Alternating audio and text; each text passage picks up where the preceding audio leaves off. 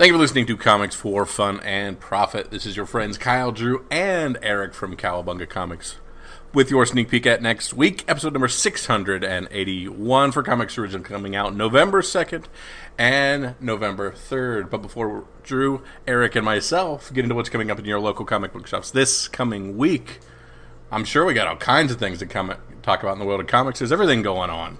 Yeah, first and foremost, I want to say thank you to our newest patron, John Saavedra.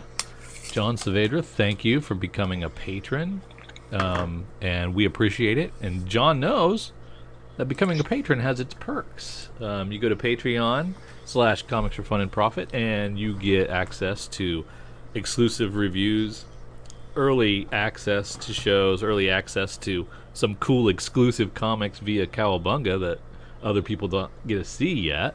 So that's pretty sweet. That's out there right now. We've got our exclusive Slack access, which is a fantastic conversation that's been going on with all our patrons. Lots of swag, lots of contests, and even exclusive access to Drew's comic project, which is probably not a real draw, but eventually it could be.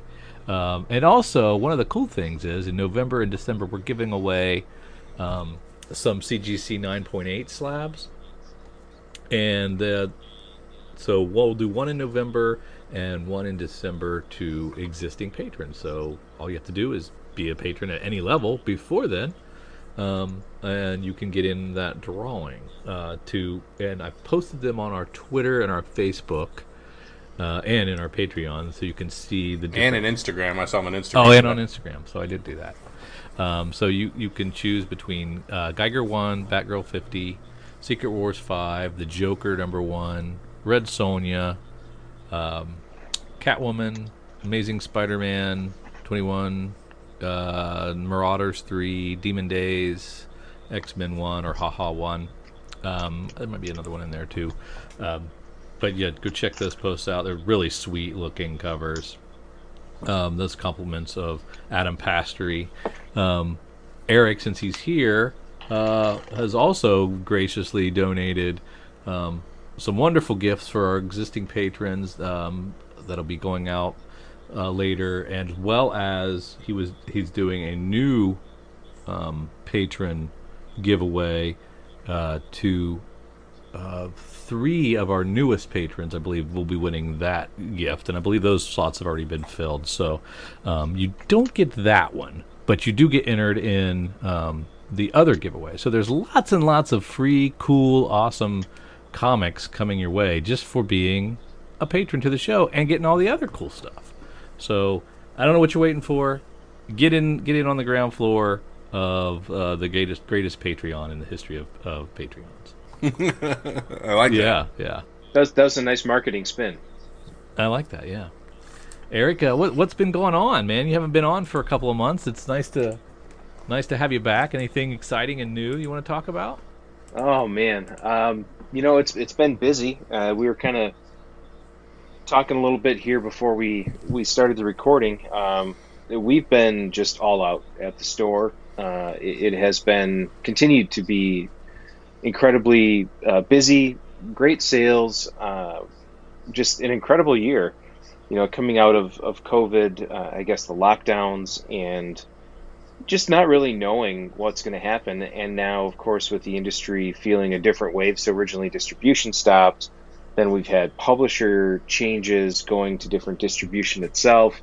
Now we've got paper shortages, we've got shipping snafus, and yeah, it has just been, one heck of a carnival. I think my wristband is about worn out, but there's always seems to be one more roller coaster on the horizon, so we keep trudging forward. But you know what? We're alive. Yeah, we're thriving. The Cowabunga train keeps on trucking, and you got like multiple prongs here. The store's booming. Yep. You've got deep discount, the mail orders that Kyle and I are a part of, that we love getting our comics that way. That's booming, and you're doing shows. You got all kinds of stuff going on. So it's awesome. You're diversifying, and everything you touch turned to gold. That's awesome. Well, we are not without flaw. There are definitely things, and most of it, I'll have to be honest, and this is not me trying to pass the buck, but there's a lot of things that, like I was saying, are kind of a little bit outside our control. With shipping delays, that's kind of put a pinch on some of the mail order stuff and in store. Damages with the first couple weeks of Penguin Random House shipments were tough. I think we're through most of the woods on that with replacements. So it hasn't been without its chinks in the armor, but everyone's dealing with it. So it's one of those things where the customers have, if they have questions, they always reach out, and we're always happy to let them know exactly what's going on. They've been really gracious and understanding about everything, which is that's commendable and appreciated. But yeah, as far as the multi-prong attack, I mean, it really has this year. Going into at the end of last year, going into this year, we kind of thought that what we were going to be doing was a little bit different. We had kind of planned for one path, but with all the big shows being shut down for a long time, and some of the other stuff we were looking at, it made sense to not take that path. So we flipped the switch and went the other way. We've doubled down on our presence at conventions. So every convention in the area that's happened, we've been at. Just got done with Wizard World Chicago 2 weeks ago, which was huge for us. We had 3 booths, like a 3-booth setup, which was great. Got a lot of great sales. Met a lot of good people. Got a lot of industry contacts with other large vendors. Now with Ace purchasing the Wizard brand, it'll become one of the Ace shows. So next year we are signed up for Fan Expo Chicago already. Same spot, 3 booths again.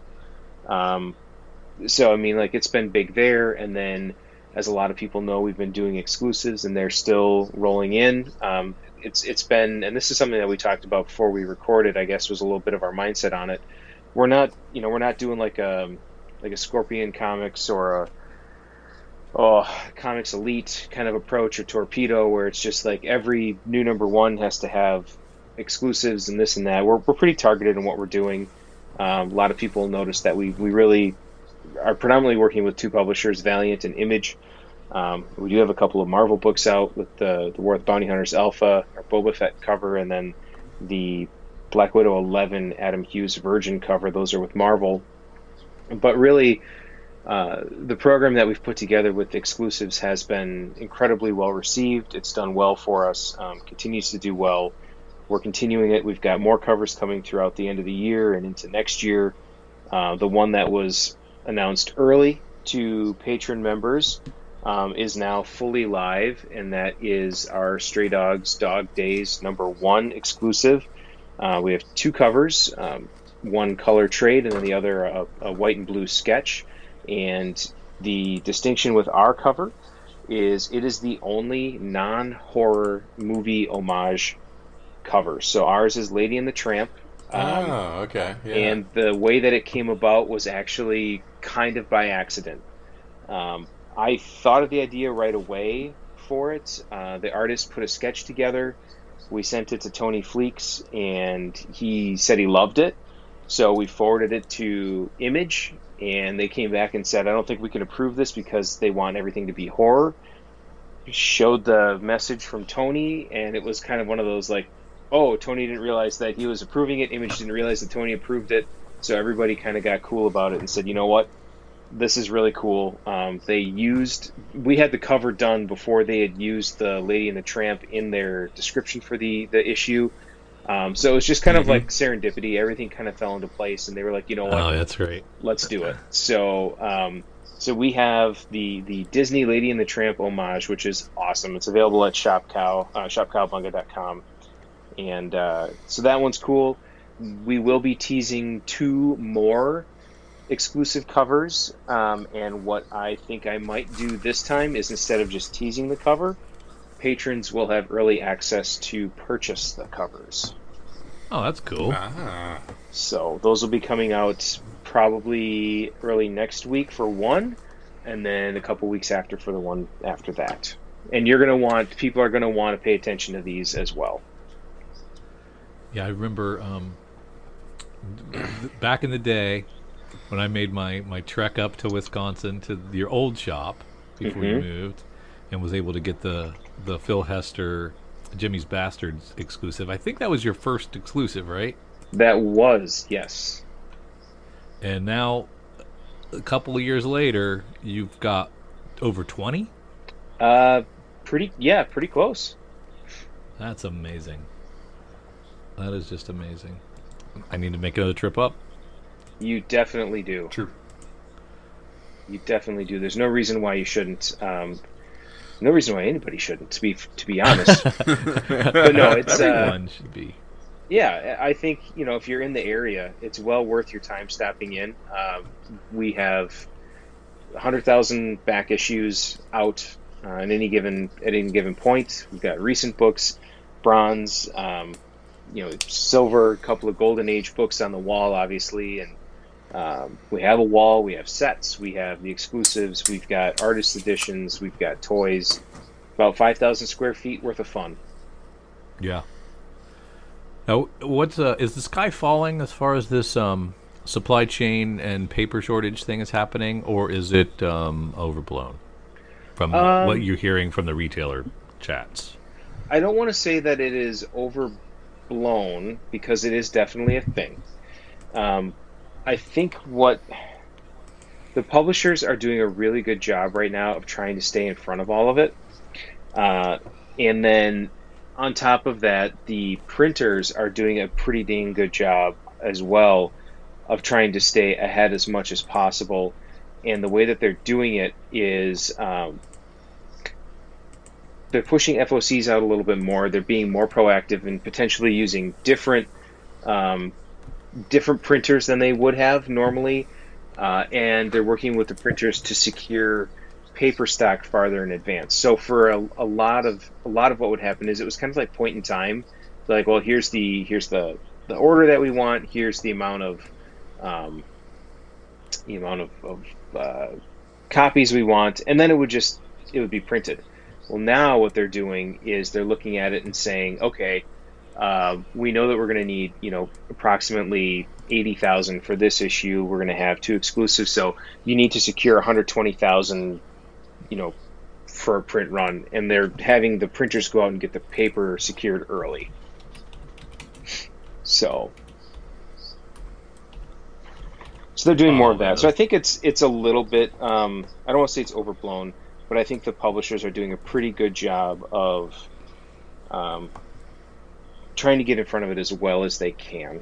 And the publishers like Image and Marvel, who are pushing the print dates for items on FOC out, it kind of sucks that there's a bigger gap in between FOC, but I'd rather them do that and get a secure print run than just grab a print run and trying to go for it.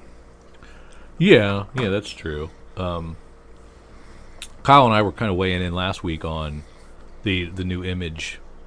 No more second prints going forward.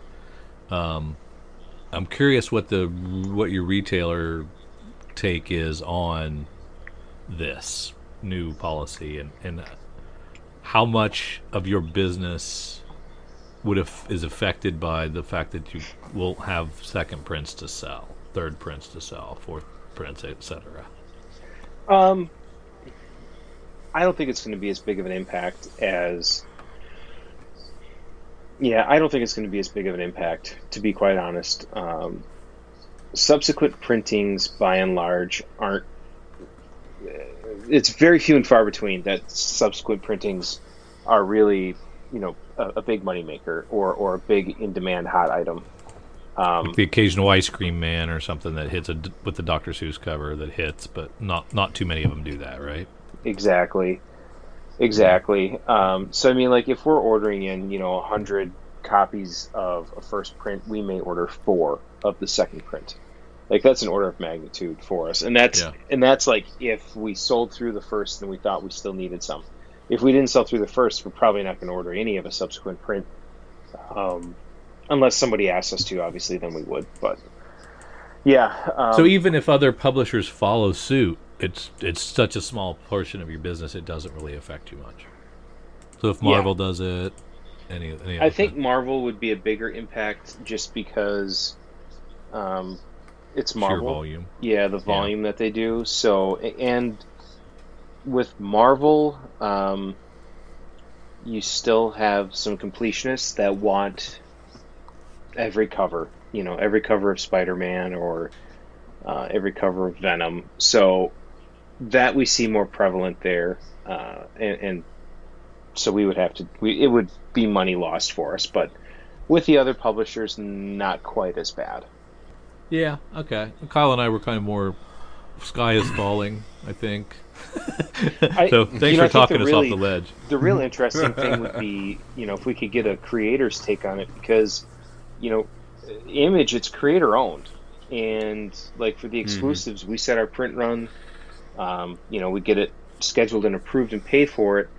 And it just kind of seems interesting that, if a book is selling well, why wouldn't you, why be absolute? Why wouldn't you say, it's selling really well. Let's, instead of it being out in 3 weeks, it's going to take 6 weeks. Yeah, and if I want to pay my $2,500 listing fee with you, Image, you'll print whatever the hell I want, because that's the deal, right? Yeah, that's kind of the thinking that I have on it too. Is you think true. They wouldn't want to turn away that kind of money, but who knows? And maybe it's a clause in the contracts where it's like, hey, this is, like in insurance, what's an act of God? Like there's extenuating circumstances. So I don't know. Yeah, be interesting. All I know is Drew was wrong because he wanted to cancel all variant covers in order to solve the problem. You course corrected me quickly on that one, Kyle. But you know what, though? What I was right about is, if you really are concerned about the paper shortage, you would get rid of 1 in 1,000s and 1 in 500s and things like that. That I was right about. Yeah, because they just create a myriad of just large quantities of never-seen books. Yeah. That, Eric has to store in the back room for a year before he sells them. Boy, if I could get rid of them at the end of a year, that'd be awesome.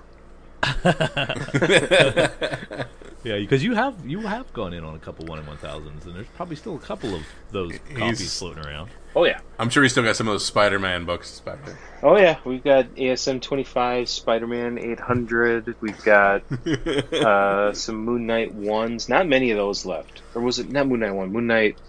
What was the big finale? It was 250 or 200, right? Yes, we've got some of those left. There was an Artgerm Thor. We have those. And yeah, one or two others, man. They start to blur together. Some of that was before we even moved over to the new shop, which is going on, closing in on 4 years in the spring. Oh wow! Yeah. So it's been 5 years since I've been up there. Then. Yep. That's amazing. I need to travel more. Darn pandemic. Hey, if you knew a guy who had a camper, you could have a hotel with you everywhere you go. Well, he's got to not be in it though. Well, I hear he's good at starting the fire for you. Absolutely. You need the logistics? I've got that portion. And he's good with foil packs and roasting s'mores for sure. So he's your driver and your basically your Jeeves. Yeah. Yes. Perfect. I like it. We'll definitely do that. Hey guys, you want to dig into the new previews is out? You want to dig into Image and see what they got? Sure. Of course I want to dig into Image. Do you know what this finally is? January 2022, guys. Oh my goodness. Saga's back. So we have to just jump straight to Image. There's no need to talk about anything else. Well, I don't think Saga's the first one, is it? No, it's not even close. It's not the first one there. But in my mind, number one in your heart. I just, Well, I mean, we should talk about Aerosmith Behind Enemy Lines. 6 series. Correct. I'm going to go in order, but I'm bearing the lead here. Kurt Busiek. I haven't seen much from him for a little while, so it's awesome that he's back. He's got a nice... Well, they talk about a new Kurt Busiek era at Image, so apparently there's probably multiple things he's getting ready to toss out. And I'll probably buy them all. Yep. Including this. Waiting for the next Peter Pounds Faust? I think that was him. That was... that they're offering again, so I think that's the artist. Yep. or whatever. The biggest thing for me is I'm hoping, because for whatever reason Vertigo was just a bunch of poop heads. Hopefully this means that we'll get Astro City in complete form reprinted, and if they do the deluxe hardcover treatment of it, that would be just fine by me. Yeah, and I might actually pull the trigger on that, for the nice oversized representation of Astro City. That'd be pretty sweet. Or an omnibus compendium type style even. That'd be kind of cool. There's a lot of that out there. There's got to be more than a compendium's worth. Oh yeah, and so Drew, I got you the half issue, and then you picked up the finale of Astro City that kind of built off of that, right? And you liked it. Yep. Oh, I loved it. I loved it so much. It was like my issue of the year when I was on John Mayo's Pet podcast, and we did our yearly wrap up, and that was one of my issues of the year. It was so good. Yeah, Kurt's an amazing writer. And the art looks fine. I'm good with Carlos it. Pacheco. 32 pages. It says self-cover. What the heck is a self-cover? I don't know. It's interesting, so I though. wasn't sure. But yeah, I can't wait for this. I don't even know what it's about. What is it? World War One? Yeah, World War One era. It's World War One, but a war of wizards and dragons as much as bullets and barbed wire. Right. That's good enough for me. I'll do that. Yes, please. Yeah. That's only $3.99. Yeah. Heck yeah. Check that out. What is that? 34 in the no 43. What page is this? 34. 34. In your print previews. Yeah. Yep. So what is it now? Are we going to hold the line at $3.99? I think the last person holding the line is Spawn at $2.99. Spawn. Isn't Savage the rest of Dragon us have, $2.99 too? Well, it depends if it actually comes out or not. Well, once every 6 months, isn't it $2.99? I think it might be. It's true. Joe Hill's Reign, number 1 of 5. So Joe Hill and David Booher. He really likes to put his name on things, doesn't he? He had the Hill House book line over at Black DC. Label. Yeah. Now he's can't just be called Reign. It's going to be called Joe Hill's Reign. So how do you pronounce this new publishing imprint? SYZGY Publishing. Where are we looking? Where's that? Where do you see that? It's the Joe Hill's Reign. the first and That Chris first Ryall word and there in Ashley bold. Wood's new. Yeah, sure. Syzygy Publishing imprint. Okay. So it's okay. Whatever. That's cool. This is Love and Rockets meets Lock and Key. I think I'd like that. There we go. Art's good on Art's it. great. Looks interesting enough. Yeah, art's fantastic. Oh, there's a little something called Saga, Kyle. What do you think about that? Hey, our hiatus is over. Our quick 6-month break that turned into 2.5 years, I believe. Yeah. Is over. This is, of course, the midway point. So we hit this knowing we got another 54 issues to finish this bad boy up. Holding the line so at $2.99, Eric. Holding the line at $2.99. 48 pages. 48 pages, $2.99. That is what I signed up for years ago, and it continues on. So, Until 20. Now is until the time 26 pages are just like snippets from the previous 54 issues. To catch you up. We have the catchback issue. I think they're going to get 50 cents more expensive each issue until the very end. So it's gonna drain us as they go. I don't care. But now's the time you put in your order to buy your 3 copies of it now, and then you start reading number 1, and then you catch back up through the 54 issues just in time for this one to hit January 26th. Will Cowabunga do a midnight release party for this? Depends if any of us can stay up that late. If there's interest, we might consider it, but probably not. You just sell it early. I know it. I knew it. I knew it. We just give in too easy. Just remember, Tuesday's a release day too now. That's true. It is. Yes. Now, this is Hazel on the cover. Yeah. And then the character on the left, that's Elena, and who's the guy with the with the axe. Whew, again, this is why I'm going to be reading them all over again. Yeah, I don't know who that is. It's not Marco, is it? No. That's like No, that's not Marco. yeah. It's no, been a this while. isn't Elena. This isn't Elena either. This is the transsexual character, right? That's right. Oh. On the left. It's been 2 years. It's time to revisit. Yeah. But just know that in the blurb here, just more pulse-pounding adventure, heart-wrenching character drama, and glorious graphic sex and violence. So they're sticking with what got in there. So Gloriously graphic sex and violence. Yes, that's fantastic. yeah. Give me. It sold 6.8 million copies to date across all formats. That seems There you go, and- significant to me. many copies of each throughout the first 4, and multiple times buying trade number 1 and handing it to people. So, yeah, I've rolled quite a few of those myself. Yeah. And it's one of my favorites. Everything's offered again, so we're going to give you all the trades, all the hardcovers, the trade slipcase, the compendium, the image first. They're all back in print. Just beautiful. Enjoy. Should put my full run up for sale on eBay as this comes out. Is it back to hot again? Yeah, I'm curious about that. Put a big number on it. Yeah. Okay, what about Bolero? Wyatt Kennedy, Luana Vecchio. It's a 5-issue miniseries about a woman running away from a broken heart, discovering a mother key into parallel universe. Discovers a mother key into a parallel universe. The rules are the key can work any door. The mother will only let you visit 53 universes. Do not ask to speak to the mother, and never hop more than 53 times. This is Sex Criminals meets Eternal Sunshine of the Spotless Mind. Interesting. Yeah. I think it's. I think I'm a pass.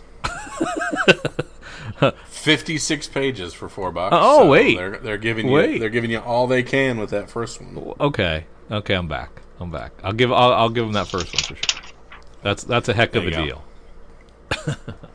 They're giving us all. I like how they're giving us usually about 3 pages of preview art on some of these number ones. Here. Yeah. They're giving us, I'm sure. a lot of internals. I'm sure the previews folks are discounting their ad rates. They've got. They don't really have a lot. They've got to fill that DC and Marvel hole. Right. We need more pages now. Yes, please. Put whatever you want in there. Put house ad. We don't care. We have Junie Ba with Monkey Meat number 1. Every single one of these new number 1s from Image is a limited series of 5 or 6. Except Saga. Nothing. Well, that's not a new number 1. That's a continuation of this. True, but you're everything right. everything they've started, there's no ongoing. What's it's just short. What's stories Drew's still. rule? Just don't put a friggin' number on it, and then if it ends at 6, it ends at 6. Everything's a miniseries until it isn't. Yeah. Everything's an ongoing until it isn't. There's no rules unless you're Batman or Spider-Man. There's no consistency. You can't count on anything. I like the old advertisements in the pages of the Monkey Meat thing. Yeah, Throwback. I dismissed it, but I kind of think it's intriguing now. Yeah, little Fallout meets Ren and Stimpy kind of style. I don't know Junie Ba, and I don't know her other work, Delilah. Or Delia. But it's Ice Cream Man meets Chew, so yeah. 2 books that are quite different from one another. Yeah. Both quirky in different ways. Eric, Department of Truth selling like hotcakes for you? It has been steady Eddie. We definitely have done quite well with it. We have the exclusives for 10, 11, 12, and 13. Those have been one of our big successes from the last year as far as exclusives go. So, yeah, I think people are intrigued. I think the interesting thing with this next arc is that it's going to deviate a little bit from kind of the story contents and story stylings of the first arc, and get a little bit more, maybe drawing a little bit more from the fictional side of things as opposed to the more historical fiction. going more into fantasy. So it'll be interesting to see how it works, but I expect that a lot of our readers will stick with it, at least through the first couple issues of the next arc. Now, did they switch artists? They're talking about Allison Sampson like it's a new artist, but I can't remember who was drawing it before. Well, I think Martin Simmons was the artist. That's what I thought. So somebody else. I couldn't remember the name, though. Yeah, this was one that stacked up on me. I got behind, and I need to revisit. I've heard good things from a lot of people on this, and Something is Killing the Children, another book that I've faded on. So David Romero was doing the art originally, it looks like. Okay, Yeah. gotcha. And John Pearson. It was kind of a mix and match, but I think on this issue, Allison Sampson's got interiors. And I'm, ironically enough, this is the one I'm the most interested in what the interiors look like as we change things over on it, and it's the one they don't give us interiors for. yeah. I'm not reading Homesick Pilots or Monstrous. Monstrous hasn't been around for a while, has it? It comes out infrequently. That is for sure. This is the beginning of a new arc, so hopefully we'll get a few subsequent ones here. Another new arc starts with Noctera. That that was a solid first story arc. The first 6 was really good. A lot of good covers. For what? A lot of good covers for Noctera Oh, here. Noctera. Oh, man. Cover B, C, D, E, F, G, and H. Going deep on those. Sweet Paprika didn't hook me like some of Merca's other stuff. I don't know if it's... Not like Unnatural. I liked Unnatural a lot better. Yeah. And then we get the Aerosmith Volume 1 hardcover. So this is, I think, supposed to coincide with the new Aerosmith series that we got here. Well, it's going to be Oh, a I little didn't even bit realize late. this thing existed. Yeah, this is the first volume, which is set to release February 23rd, and the first issue of the new arc, the new series, is January 19th. So you can pick up issue 1 on the 19th and just sit on it like a penguin on an egg while you wait for the hardcover, read that, and then go back to it. Oh. But this well, will I'm definitely be disappointed on now. my shelf. And what's the Peter Panzerfaust connection to this? That was which one of those artists was it? Carlos Pacheco, wasn't it? No, I don't think so. No, it wasn't Pacheco. I don't think that any of these guys were involved with Peter Or is it just the theme of it? That might be just thematically, okay. Yeah, it was Curtis Weavey and Tyler Jenkins. Yeah. Yeah, Weavy, that's right. Oh, we got a new Ed Brubaker and Sean Phillips trade for Cruel Summer. Yep, this It's, was a hardcover about a year and a half ago. So now we're getting the trade. Oh, maybe I've already read it then. Yeah, I read Cruel Summer. So this collects Criminal #1 and 5 through 12. Mm-hmm. So the only Ed Brubaker I've missed is Fatale. Oh, And I should probably go back and hit that because I've loved everything else. you've read Did you Velvet? read the new? Yes. Did you read the new Reckless that came out? Have not read it yet. I have it on my shelf looking at it right now. How about the one before that? Yes, They're great. they are. They're fantastic. Yeah, in fact, my image shelf is, it's Brubaker, Vaughn, Brubaker, then more Vaughn, and then sprinkle a little Lazarus action in here, and then more Brubaker. I'm really surprised that I think did we get 2 or 3 Reckless in 1 year? I know we we've got gotten 2 this year. Yeah. Depending on when that first one came out, it might have been right at the beginning of the year. Yeah. That's pretty amazing. Yeah, I mean, he's keeping a better schedule with, like, OGN hardcovers than we're getting with a quarterly Lazarus book that comes out twice a year. Yeah, exactly. Although I complain about it, but it pulls me It's right still back in good. every Yeah, I single know. time. I'm in the It's same still so boat. good. And I think that's what Still hurts so the good. most. It's like it's so good. Just keep going. Crank it out, please. My probably book of the year would be Carmen right now. The Gilliam March book is now available as a hardcover. I love this thing. This was fantastic. Great 5 issues. Well worth it.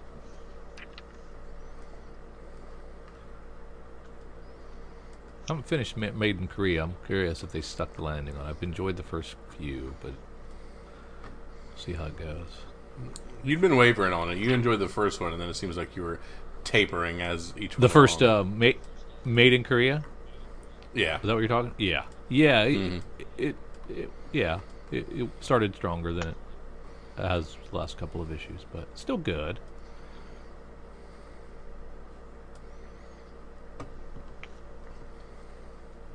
This is not the first time we're offering the Beauty Volume 6 trade paperback, is it? I think this is the first time for Beauty Volume 6. Is it? Okay. And it's only 3 issues? 4. 27, 28, 29, 30. 4. And that's the end? Is that the end of it? That was the wrap-up? Yeah, it ended a while ago. And then they had that one shot, like last month. Yeah. Which was good. But it was really tough to ramp back up and remember what the status quo was for everyone. Because it had been a long time. Hey Kids Comics, Volume 2, not as good as Volume 1 for me. I didn't recognize as many of the creators that Chaykin was talking about. They weren't as obvious to me, maybe just because I'm not as plugged in with some of those. And it got really kind of crowded. Tons of characters to follow in different publishers, and it's still good, and it's still I think it's worth reading. But I think the first volume was way better. Can't recommend that Texas Blood enough. Yep. I don't know if Jacob has his dad helping him a little bit on this, but it's visually pretty much a Sean Phillips book too. It looks a lot like him. And Chris Condon's writing is very strong. What's this Generation Image thing? I think this is just kind of page filler. These are some of the new folks that are breaking in. Some of the new people plus Sean Lewis. Patrick Kindlin been around. Mm-hmm. Emma Kubert, well, she's related. She nepotism her way into the industry. Unless she's not related to Andy or Adam or Joe in any way, then I retract that. But I'm betting she is.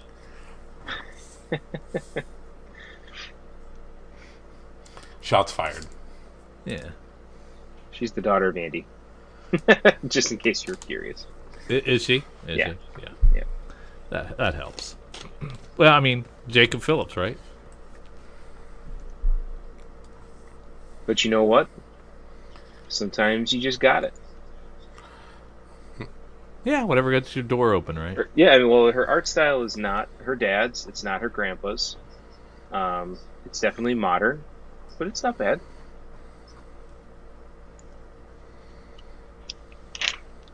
Eric must be working on an exclusive cover with her. He's being awfully apologetic. Nothing imminent. Never say never. I can never close a door. Yeah, we cannot disparage anybody who might one day work with the folks at Cowabunga. So. Well, so be nice, Kyle. The feelings of Kyle and Drew do not directly represent any of the. I think we've made that disclaimer a few times on this podcast. Yeah. We definitely have to. But for people Here's a good business tip for you. Don't burn bridges needlessly. You never know when you might need it. So you may have Well, a you know personal what? opinion, and that's great. Everyone's entitled to it. Right. Your Keep it business neutral. doesn't always need to stand behind your personal opinion. Now, there are times where it's appropriate to do that. But And you know what? Jason might be interviewing her in a future episode, a future interview episode. So I really should keep my mouth shut. Or just look at her art and talk about it. Don't worry about nepotism. It's okay. That's right. Look at Deadly Class. Love it. 51. So there's only like 2 or 3 left. Oh man, go miss that. If only they made a long-running show out of this. Oh, can you believe that? I'm still upset. So stupid. I'm still so upset that did not get picked up by anyone. I mean, it makes no sense to me. I mean, they picked up what have they picked up recently and continued that I don't understand? Like Lucifer is still going on one of the streamers after it got canceled, and it had already had like 5 or 6 seasons. Give Deadly Class some more room to grow, please. Did we hear why? We heard why got axed, right? yep, Yeah, why got axed, but apparently it wasn't because of numbers or ratings. It was because contracts with the actors, because everything got pushed with COVID so much. They couldn't make money work and time work and filming work necessarily. You're kidding me. I read an article. Yeah. Oh my goodness. Because it got recast and redid quite a few things at the 11th hour on it before they did it, and those people are not signing on to do more. Well, I started rereading it again, and you're right, Kyle. Where are the Amazons? I don't. Right? I don't want to talk. Yes, I know. I mean- one of the best parts of the books got thrown away in a stupid throwaway line from a dumb character. Like half the things, I've stopped watching. I'm just done. I mean, how do you misstep that much? You know, how do you read the source material and say, no, we don't need that? I've never been able to understand how adaptations struggle. You have a freaking storyboard. Yeah. You have a storyboard. It's not. We're not Yeah. asking you to rewrite anything. There's a reason why people love it. Just do what's Yeah. there. Yeah. Bring it to life is all we want. Yeah. I just want it to be passive in front of me so I can watch it at all times and do things and see it fleshed out. I don't want your new interpretation of it with extra political garbage in it. I don't want that. That made no sense to me, and just bogged the whole thing down. Arr. Yeah. I mean, Sweet Tooth. Anyways. Sweet Tooth, I guess, diverged a little bit from the source material, but I felt it captured the essence of the book. Mm-hmm. What I read of the book. Yeah, I guess for me, my thoughts are always, if you want to tell a different story, then don't do this book. Don't Do a different story. option it. Yeah. Like, Yeah. I don't. Well, we like the name, so we're going to option the name and write our own story. Ugh. There's Echoland 6. Kyle, my and- letter is in Echolands 3. All By the right. way. So Yeah. yeah, might have to order a copy from you, Eric, so I can get my letter. We might be able to help you.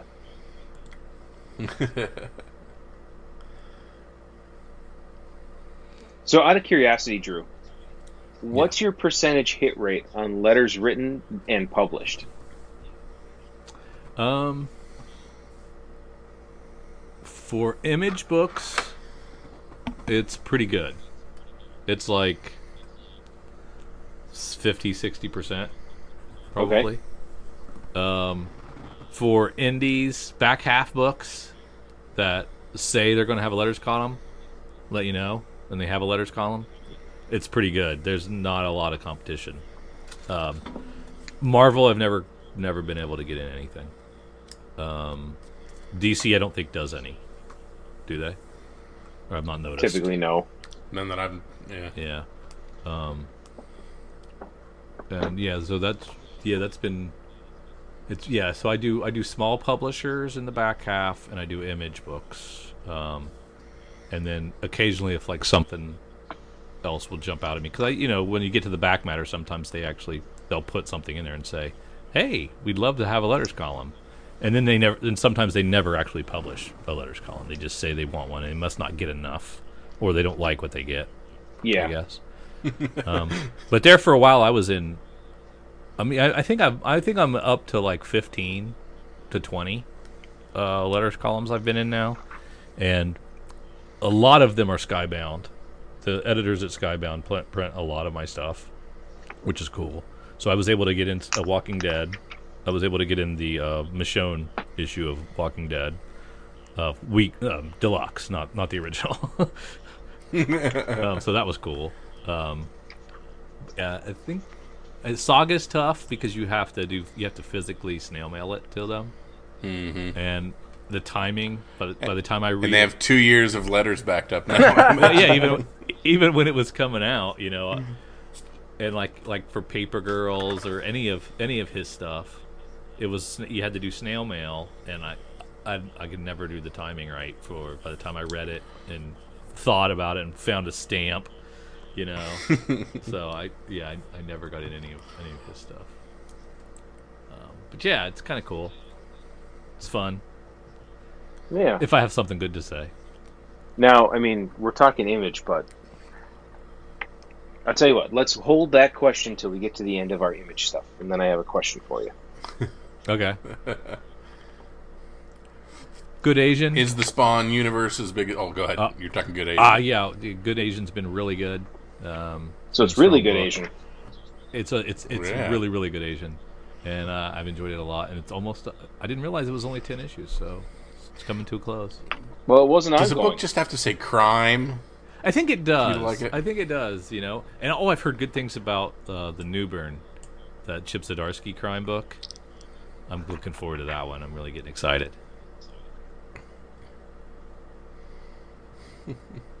There's your Gunslinger Spawn, Kyle. Go. Yeah, is the Spawn verse as big as it seems like it is? Yes. The new Spawn universe? Mm-hmm. Excellent. Many a book be sold. God bless their $2.99 cover price. Mm-hmm. Really? Doesn't that cut into your profits, though? You make more on a $4 book than a $3 book. I do, but I sell a lot more $2.99 books than I do the other Really? books. So, oh yeah, people are willing to pay $3 because it's like the cheapest thing on the shelf. Yeah. Okay. Mm-hmm. I didn't realize it made a difference. That's good to know. Yeah, it does. I just love the idea of going 300 deep on a thing and then just opening up a whole new world of it and being like, it's a universe now too. I think it's awesome. It is awesome.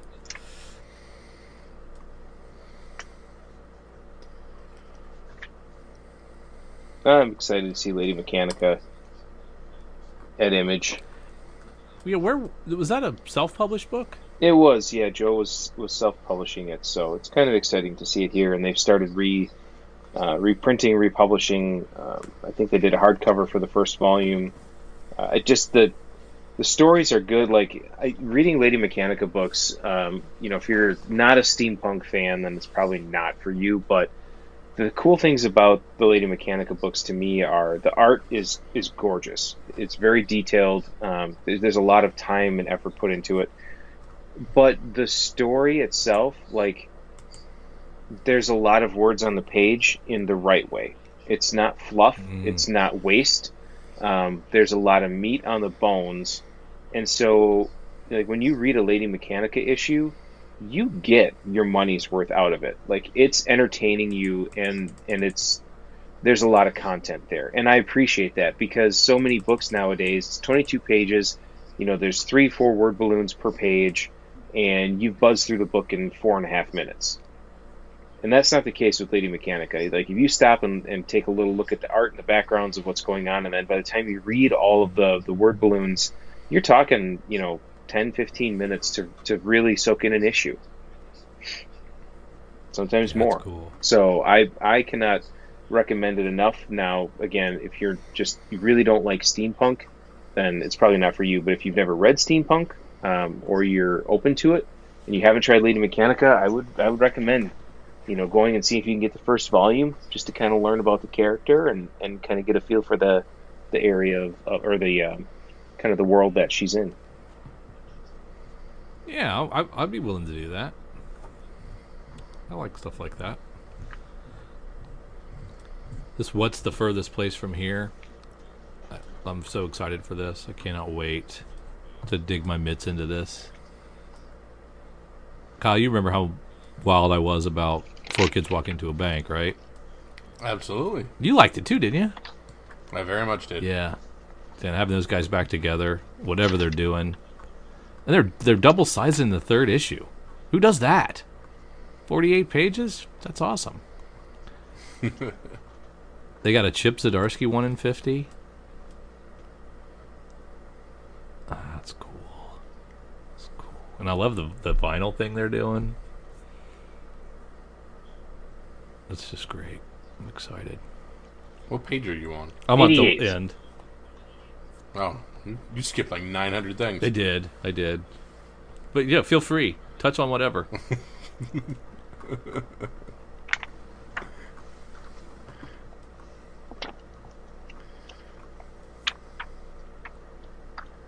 Walking. I do like the Saturday Evening Post cover for that Nita Hawk's Nightmare Blog 4. That's one of my favorite of the ones they've been doing for those. Oh, I missed that one. What page was that? 79. It's just a tiny picture, so it's easy to miss. Oh, Scumbag. yeah, okay. Scumbag 13 doing the Jaws homage cover. Yeah, that's not bad. That book's out there. I know the Stray Dogs horror, but I don't know the Stray Dogs horror. I'm horrible. Isn't that Carrie? I think so. Or is that not Carrie? Well, no, it might be Halloween. I don't know. It might be Halloween. The font jumping out. Yeah, the font's weird. So you off Walking Dead Deluxe or down to 1? Off. I was gonna say, but I know the answer to that. But well, I mean, I came back in for 27 local comic shop day. You did. Yeah, Yep. I might pop back for milestone issues. That's all I had. So the question that I was going to ask is, do you guys feel like the back half has been bringing a little bit more heat lately than they were? Because sales of AWA and Aftershock. Sales in the store are really showing that, AWA, Vault, Aftershock. The new heavy metal stuff. Yes, the new heavy metal stuff has been great. AWA and heavy metal have been kind of big surprises in a great way. Yeah, I think so. I mean, I prefer all of those that you mentioned over Dynamite, IDW, maybe not Boom, and Image, of course, Dark is Horse. number one. Dark Horse, over Dark Horse. I mean, none of those publishers are doing anything for me, and so yeah, I turned to the AWAs and Aftershock and. Yeah, I'll look when I open a previews. I'll go through Image, and then I'll go directly to Aftershock. Mad Cave. Man, there's a lot of them back there that are really, really crushing it. Behemoth is starting to turn out some books, and people are starting to jump on them. Trying to think. Is Behemoth the one that has the weird layouts on their ads for their books? It's a great question. It's a great question. I'll never find it. Well, that's why I have this here paper catalog. Yeah.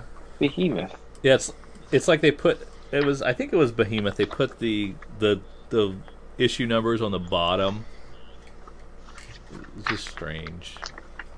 Yeah, it looks relatively normal on this one. Okay, it wasn't them then. I don't think it was them. But yeah, there's a lot of quality in the back half, and I think they need to rethink who's a premier publisher and who's not. I mean, unless those licensed property books are just flying off the shelves, and I'm just not the audience for them. I don't see them as premier publishers anymore. Hmm.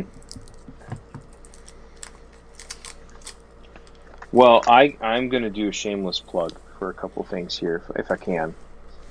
Um, Mm-hmm. so, just a couple of little snippets and tidbits on Valiant. They're obviously we're partnering with them for a lot of exclusives. This week we had our Harbinger One Bob Layton cover, which is an homage to one of his old Iron Man covers that he did. It is a first appearance of a new character, and actually our cover, our books for this one, we upgraded the paper stock on the cover, so it's actually a thick cardstock cover. They turned out Hmm. gorgeous. So we have those, but then a lot of people know that we did the Shadow Man first arc that Cullen Bunn wrote with Jenny Prison covers. This previews has the start of the second arc, and it is. I highly recommend people pick up the first arc. I do know that the standard trade sold through completely at Diamond, so they're looking at going back to print. We have an exclusive book one that we still have some stock of, but I highly recommend people read the first Cullen Bunn arc and get ready for this next one because this next one is going to be killer. He is doing some super cool things in this next arc with all of the characters from Deadside, and that's all I can give away, other than to say if you like horror, if you like voodoo, and anything that has to do with that Hmm. kind of genre and feel, do yourself a favor, pick this stuff up and read it. You don't have to be a huge, Valiant, lifelong fan to get into it. You don't have to really know the characters. You'll be introduced to them as you need to. So yeah, just high recommendations there.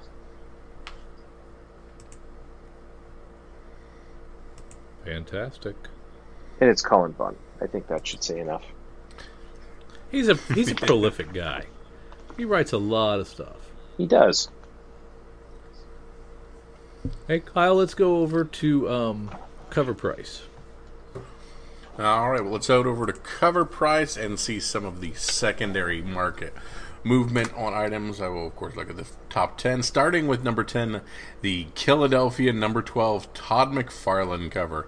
Talked about this one last week as well. McFarlane lending his cover talents to another book always moves things. High sale of $45 raw on this one. So, not too shabby, a couple weeks out from release on that. Here with rank 9, we have Superman Son of Kal-El, number 2, the In-Hyuk Lee cover. As we noted last week, this issue features the first appearance of Jay Nakamura, with whom John Kent will explore his bisexuality in issue number 5. So, a lot of those books continue to move on the secondary market. This one continuing to move 35 copies. High sale of 23 for a raw copy, and it looks like our good friends at Cover Price are telling us that FMV, I'm assuming, is fair market value, or Sounds right to me. because they're marking things with an FMV of 16. I assume that's kind of an aggregate average of the sell price for those 35 copies. So, at rank 8, we have Captain Marvel 27 from 1973. Okay, so this is a tough one to do without spoilers, so let's do this. This issue features the full appearance of Eros, brother of Thanos, who's later called Star Fox. So we've heard a few things about Star Fox, and this is the reason. This one's coming up, of course, not the Nintendo Star Fox, but other things like that. So 28 copies moving on the secondary market, and a high sale of $420 for a CGC 8.0. So we haven't seen the big dogs selling at the moment, so we'll be curious when those first 9.8s and 9.6s move on those ones as well. At rank 7, we have She-Hulk number 6 from 2006. And yes, we have more Eros. This is simply modern Eros, covered by Greg Land, that suddenly became popular as collectors raced to buy their favorite key books and covers. Selling 12 copies on the secondary market and $46 for a raw. More Superman Son of Kal-El at rank 6. And back to Jonathan Kent all that stuff there continues to do that. 49 copies, a CGC 9.8, hitting 150 now on that one already. At rank 5, we have Gun Honey #1, the second print. Gun Honey makes it back to the list. However, instead of Adam Hughes, we have this hard-to-find second print by Robert McGinnis, limited to an estimated 2,000 copies. 23 on the market. High sale of 75 and a fair market value or whatever, the aggregate being 44. Yeah, this book. The cover stock is. I assumed it was just going to be the Hughes stuff. It was just going to be Hughes, and that was going to be the only thing. But it looks like they've continued to pull it out and make more money off second prints, and have some great covers for 3 and 4. This second print is just a version of the B cover of the first issue, and it is limited to 2,000. But the cover stock on it was pure poop.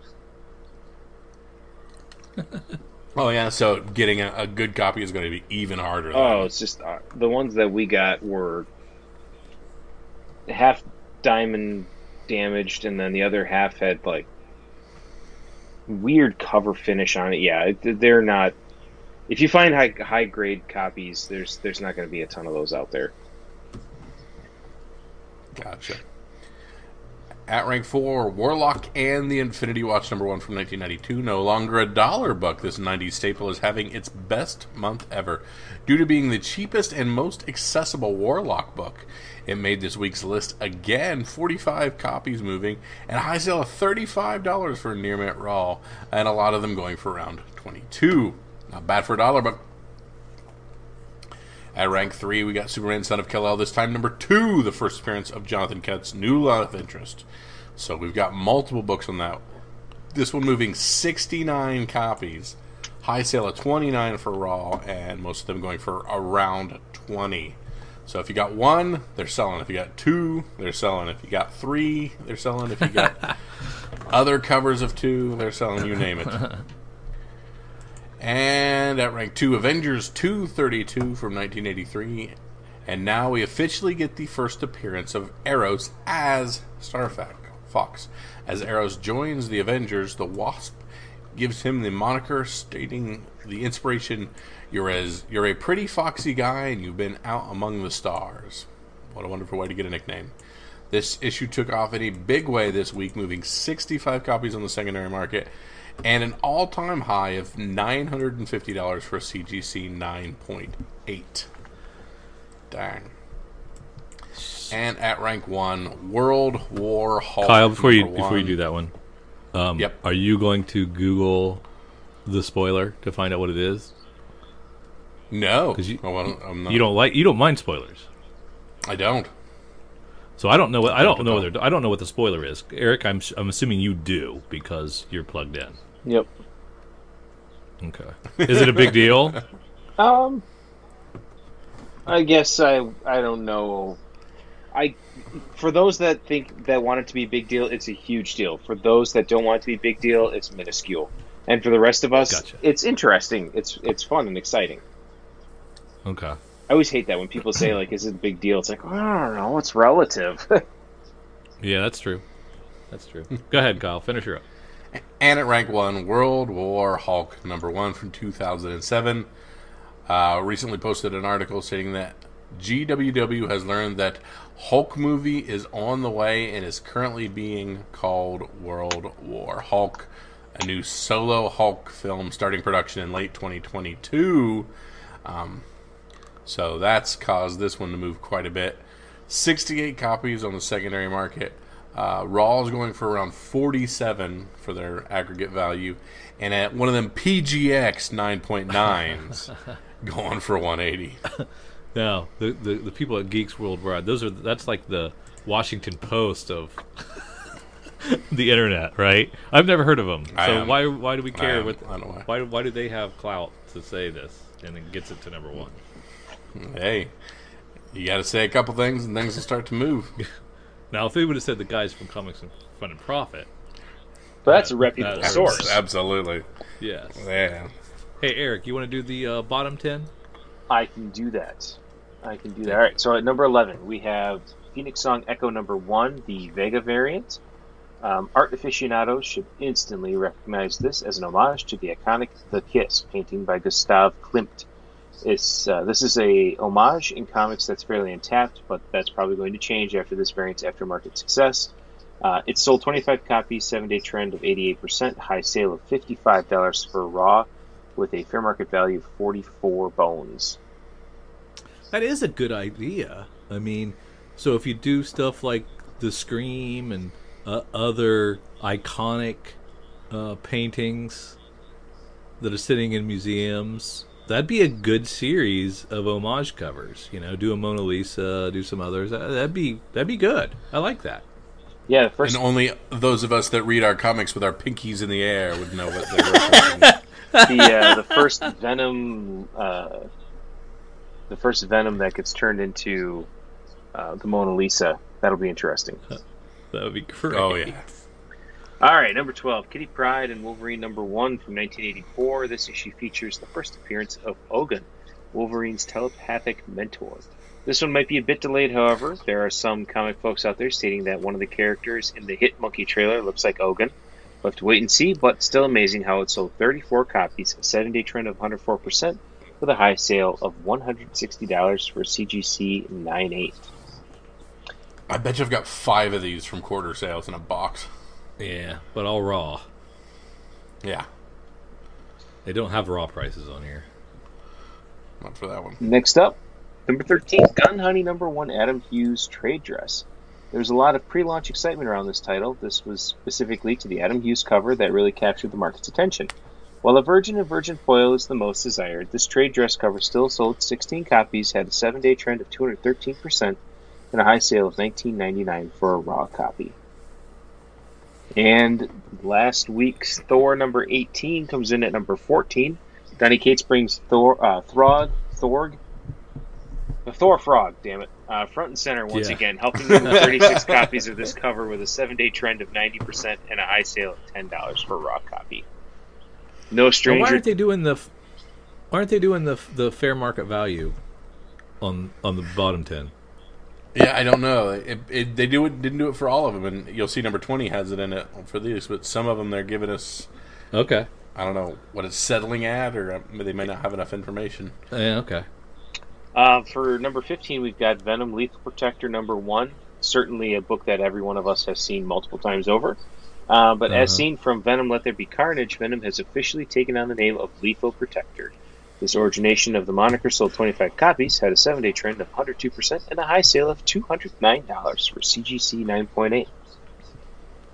And number 16, we have the Vigilante number 1 from 1983. After the Vigilante appeared in the HBO Peacemaker trailer, the market quickly bought up his first appearance in New Teen Titans Annual number 2, and this first ongoing solo series. It sold 24 copies, had a 7-day trend of 102%, and a high sale of $198.50 for CGC 9.8. Number 17, we've got Superman 53. During DC Fandom, Jim Lee announced that the Superman mantra for truth, justice, and the American way would be changing to for truth, justice, and a better tomorrow. The old slogan is featured on this cover, which is enough to move 25 copies sold with a 7-day trend of 93% and a high sale of $164.50 for CGC 9.8. That's crazy. What the heck, Jim Lee? Jeez. Yeah, that kind of cheesed off a few people in the store. Number 18, The Eternals number 1 from 1976. With Marvel's Eternals weeks away, the market continues to buy up copies of this key first team appearance as excitement for the film builds. It sold 26 copies, 7-day trend of 86%, and had a high sale of $2,750 for CGC 9.8. This thing, for such a high-end book, that thing's been moving for months and years. Yeah. I thought it'd be just a few moves and then it'd be out of everybody's price range for moving it, but it's gone back and forth a ton. It has. Well, it's out of my price range, but yeah, it's definitely continues. And the fact that, like, the buzz around this film is all over the place. Like, for a while, it was just like, this is going to be the greatest thing ever. This is great, great, great. Now there's a bunch of backlash about it, and it hasn't even come out yet. I mean, right? Is it out yet? Not yet. No. We still got another month almost. My goodness. Simmer down. We going to a theater for that one? I don't think so. Okay, moving on. All right. Next up, we have Amazing Fantasy 7 from 2005. This issue features the first appearance of Scorpion, Carmilla Black, and Monica Rappaccini, Scientist Supreme. While Monica has already appeared on MODOK, her daughter Carmilla might be driving sales for her first appearance at the Scorpion. There doesn't seem to be any rumors around an MCU appearance, but that didn't stop it from selling 21 copies, with a 7-day trend of 116% and a high sale of $400 for a CGC 98. Not bad for a book from 2005. It's a cool looking cover, too. Yeah, and number 20, Thor 18, Nick Klein, 1 in 25 variant. For the return of Throg comes the return of Throg variants. This 1 in 25 was difficult to find in stores since many shops underordered this issue. How did they do that? This was an easy one to order, people. It was a frickin' frog on the cover. It sold 20 copies, had a 7-day trend of 109%, and a high sale of $31.54 for a raw copy. If you missed this book, you turn in your retailer badge. Really? Yeah, exactly. I remember Throg popping off when we had the Thor's book where we had the team up of them doing detective work. Like, I get it. Everybody has to run their store their own way, but really? It's just certain things where I just kind of have to scratch my head.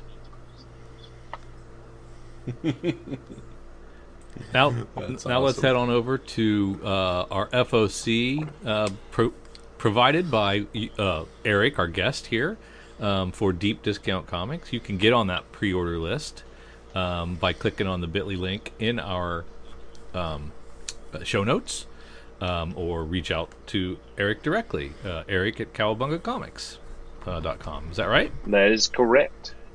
Yeah, and that gets you both on the FOC list and the pre-order list, or just the FOC list? Both lists. Both lists. Fantastic. And you can get one of these beautifully curated FOC emails each and every week. It's fantastic. Yeah. As Image starts to go to no second prints and some of these get pushed out a little bit more, we talked about the importance of FOC getting more and more important to people making their orders. Especially when your brother doesn't send his order in on time. I lose track of days and things. So then we have to do everything FOC because he's lazy. Can we just go with stupid instead of lazy? Stupid. Okay, you're not lazy?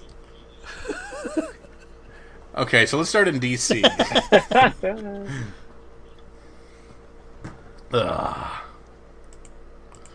I'd rather be stupid than lazy, he says. The greatest. That's right. One of them I can't control. One of them you might make me correct.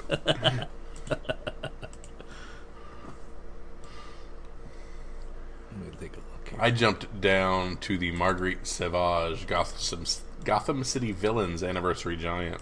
A couple of those, and then looking at Dan Mora here. Some really good covers on these. And yeah.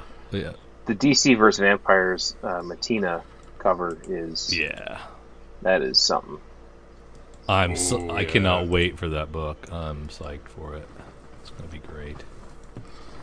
Man, that is a really cool cover. Bermejo is still crushing it on the B cardstock covers for Detective. I love how his Batman, like, you look at the legs, the boots, the feet, and it's like, oh, that looks like a real dude, vaulting over, whether it's a headstone or a piece of wall or whatever it is. But, like, you just feel like it's actually a person. Yes. Now, this Gotham City Villains Anniversary Giant, I didn't know this was coming out. This is sweet. I like a lot of these covers. The Mad Hatter's pretty amazing. And we were talking about that DC versus Vampires. We were talking about that Matina. We also have the option for the silver foil local comic shop day version of it as well for pre-order here as well. So I love the cover, but I think I'd love it even more with the silver foil. I gotta back us up a little bit because there's people that are specking on single issues, but there's also people that come to you too, fine gentlemen, just for comics awareness. And so for those folks, Flash Jeff Johns Omnibus Volume 3 is on FOC this week, and that's definitely a Flash run that we've sold a lot of. Good discount. Order it, you get $40 off, so you can't beat that. Darn right. Task Force C is going to be fun. Going to enjoy that one too. That one also having a local comic shop day variant on there. I like those. The $5? $10. $10. Ooh, ouch. It's real silver in that foil.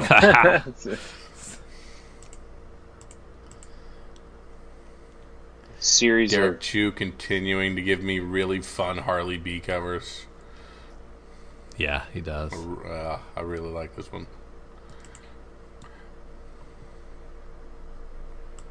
Now, I'm not sure who Uncivilized Books are, but they have a book called West #1 by John Grund. Has that publisher done a lot? I think they are the newest publisher that Lunar signed. Oh, okay. Oh, it's part of the Lunar. Okay. Yeah, because they have a book on issue 9 already. A $6 book. Interesting. Well, they're both $6 books.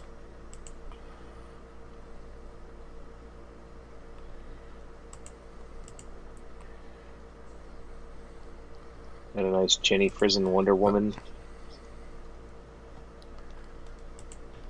Yeah, that's nice.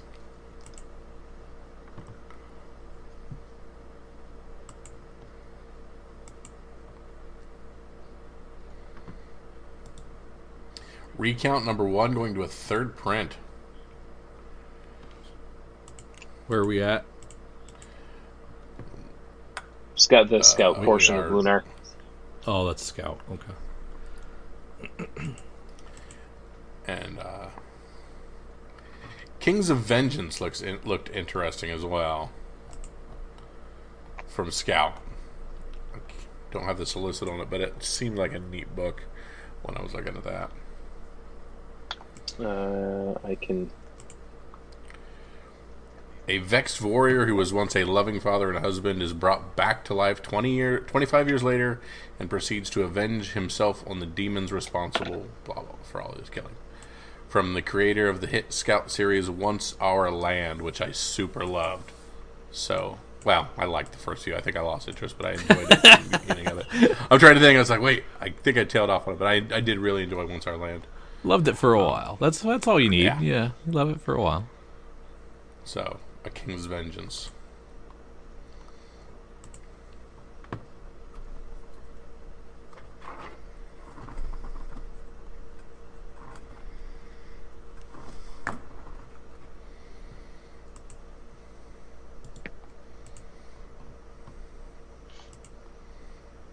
What's next, fellas?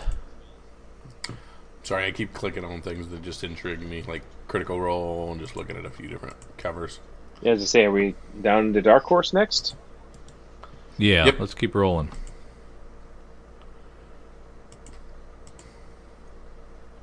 Bendis with Joy Operations. So we got kind of a future book here. Mm-hmm. Corporate-owned cities that is a centerpiece of our modern society. David McBee cover.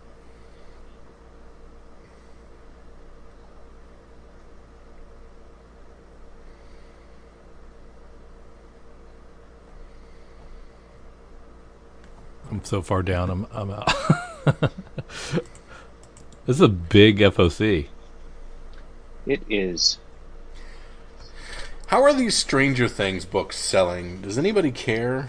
Because it doesn't seem like they've been very compelling with some of the storylines on them. Like this current thing, I could see where it was kind of aping like Goonies type stuff with it. But The first. is there any meat to that Yeah, bone? the first arc sold well, and it's kind of tailed off each one since. Gotcha. For those that like artist editions, Dave Stevens' Rocketeer artist edition is solicited. That's beautiful stuff. If you like that original art, it's beautiful. There's been some heat on Rocketeer lately as well. So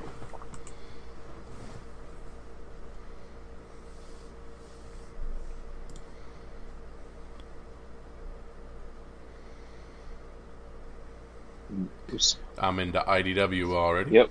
I'm getting to the end of it. Just a lot of licensed stuff, Transformers, and then Usagi Yojimbo continues to add folks every issue. More and more with people the jumping on it. with the color recoloring. versions. Yep. Oh, that's great. Yeah, I think it's one of those titles that has run long enough that there's a new generation interested in it now, and then the old generation that got the black and whites is coming back for the colors. So we're kind of seeing two merging into one, which is really fun. Yeah, for sure.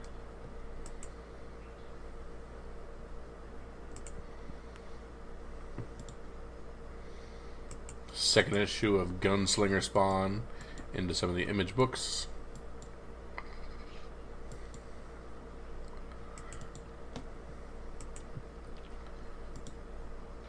Friday, #1, a local comic shop version of that Ed Brubaker book.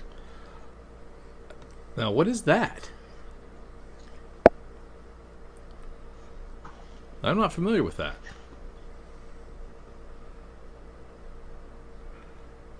It's Christmas Vacation from Hell. So yeah, I'm not. That's Ed necessarily familiar with it Brubaker? either. Yep, with Marcos Martin. So Wow. is this That's old, right?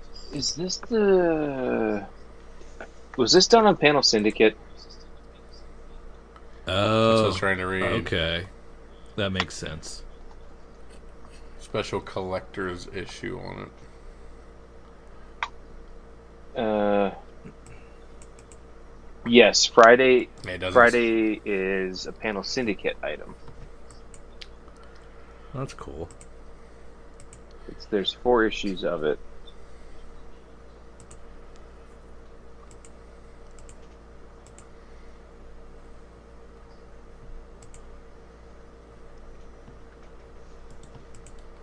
Spawn not doing the bundles anymore. Just 2 covers and moving on. We're getting a little bogged down. It seems like with the Spawn universe. Well, paper Yeah, doing a shortages and little all. less. There you go. They were listening to Drew.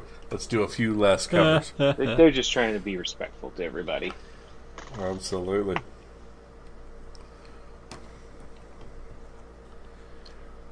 Do we like the let's put Peter Parker on the shelf and bring back the clone guy storyline in Spider-Man? Yeah. I'm just I happy. don't remember it working great the first time. The Ben Reilly stuff. Yeah, I thought it worked well before. I don't know. I didn't mind it when he had his own book. I dipped in for a couple different storylines, but Yeah. it's just not there for me. This is did I tell you this was like a 19-parter? Jeez. So it's gonna be long in the tooth by the time it's over. You'll be sick of it. Yeah. And it's just like, do we really need a sweatpants wearing Spider-Man?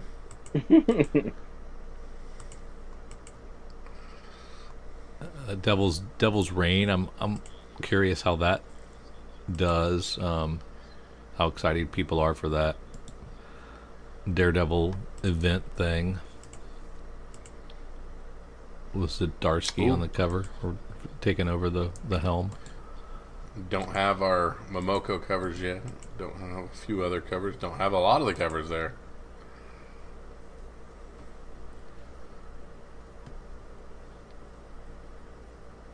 Conan the Barbarian is our facsimile edition for this one.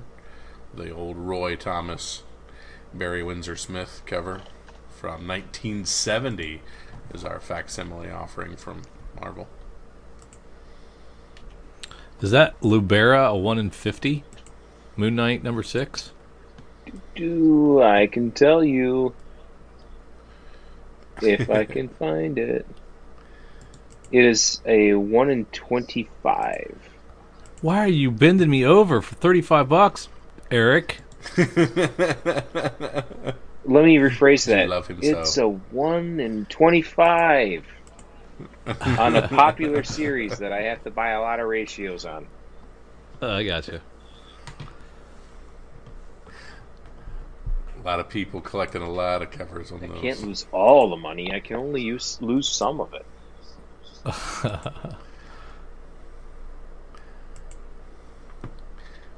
I don't know what the Devil's Reign villain variant is, but that's one of those things that won't have anything to do with Moon Knight, correct? Yeah, unless he's in it. Unless he's in that event. You know, he's street level. He could be in it for sure. Okay. But yeah, So you're saying there's a chance? there's a chance for sure. Yeah, we saw. You know, the first issue of Moon Knight did like 200,000, right?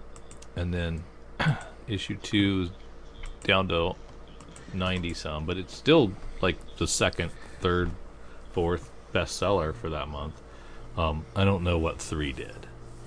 I'm thinking it fell off again. Well, was that the one that we all were going back for Hunter's Moon? Yeah, exactly. But I don't know if it got pre-ordered. So Now we're getting less and less cover art for Marvel at FOC. They just getting lazy on No, us? Or this they is- wanting to surprise This us? is part of that whole thing where they're trying to move up a few FOC dates to allow for the paper situation. Mm-hmm. So I think it's all tied with that. yeah, these are just a lot of these are December 1st or December 8th books. Right. Yeah. So that's like a ridiculous amount of lead time compared to what it used to be. Yep. And the unfortunate thing is we're just not getting art on some of these variants and some of these things I really want to see. Yeah. So really no reason to, I guess, hold out. There's no warranted advantage to the FOC like there sometimes is where you see art and you're like, now it's time to pull the trigger. Yeah. I still like the idea of waiting and pondering some of these ideas.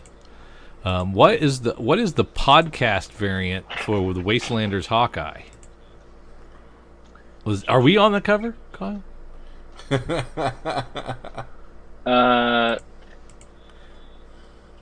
We'll never know. Yeah, I don't That'd know. be awesome. But Wastelanders is the new old man, right? Correct. It's the new Old Man Logan verse. Yep.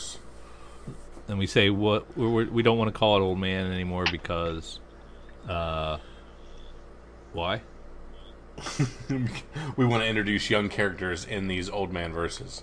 So we have these places that are split up into different regions and everything, and they just want to be able to tell the stories, not necessarily centered around old people. Well, that was the best part of it. Yeah, and they did all that already. They've checked that box. Now it's time to do some different stuff. Oh, okay. Now, is Star Wars High Republic outselling the standard Star Wars books? Oh, still? yeah. Gotcha. Figured. Why? I don't understand that. It's a new storyline, whole new untouched area. Thing. Storyline, new characters. Get all it on the kinds of ground fun floor. stuff. And it's People been are better written. Yeah, people are getting a little. I think after seeing the latest trilogy of movies and everything, I think people are ready for some new Star Wars content instead of kind of sticking with the Skywalker saga stuff. So, Yeah, that works. I still like a lot of the stuff they've done in the Darth Vader series, where they went back and tracked down, Padme's, body double and a few other cool things they've done in that series. So there's still some meat on some of those bones, but for me, it's been the High Republic in here and the IDWs that have been the things to see.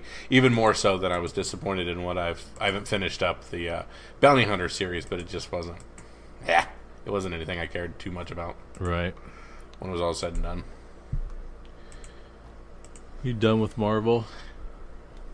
No, Kevin Eastman doing a cover for The Thing #2. Oh. And it's almost in a Ninja Turtles style. He's in kind of the trashy alleyway of the Ninja Turtles. So Oh, that's cool. I like that a lot.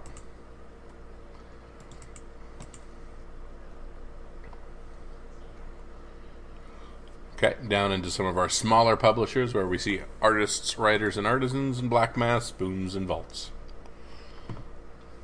Fight Girls has just been a huge seller for us. Yeah, I missed out on that. The Frank Cho. Completely. Yeah. I'm gonna have to revisit that, I guess.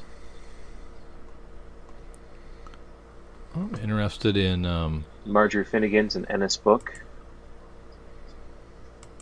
And then this. Moths has been a good. good one from J. Michael Straczynski. What is it? Moths. Oh yeah, yeah. That is an awesome cover on that Marjorie Finnegan Temporal Criminal. I'm interested in this Good Boy by SourcePoint Press. I don't really know the creators, Garrett Gunn, Christina Blanche, Kit Wallace, but it's set. Jesus, how far did you jump down? So much for House of Slaughter. Just a small thing that most people are going for. Do we have to? I mean, can't we bounce around? Is there a rule? Is there a rule? We absolutely can. Is there a rule that we have to go line by line? I was in the same just spot. took me a while. And I have to listen to yeah. Kyle breathe into the mic while he reads? No. I can skip around. Jesus. This is no more threesomes. You guys ganging up on me. Again, phrasing. Thruples. Context is everything. Someone's going to cut that and it's going to come back and bite us. Yeah, it's exactly. Anyway, so the SourcePoint Press book, Good Boy, it's set in a world where humans and dogs are equals. I like that. So they're like just as tough as everybody else. That's gonna be fun. I think that'll be a cool one. And I missed that during the pre-order cycle. So thank God for the FOC. Yeah.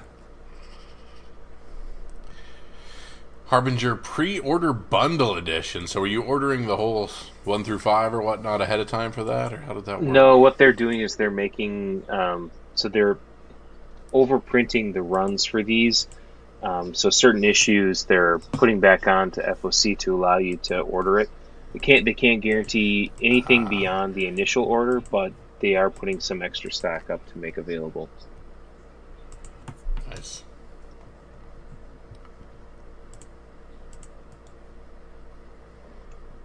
Which I've read the new issue of Harbinger that came out this week, and it's very solid.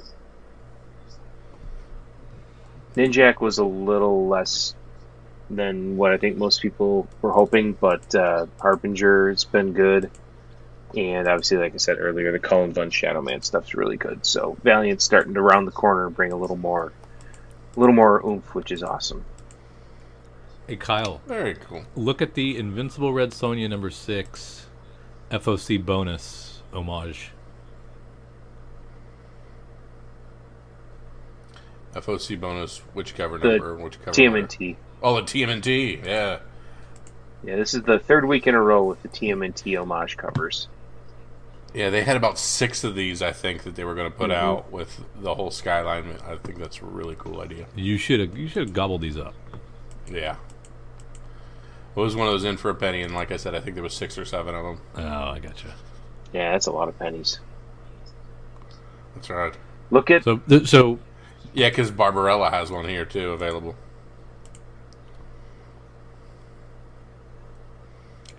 And that one's less interesting. I don't like that one as well.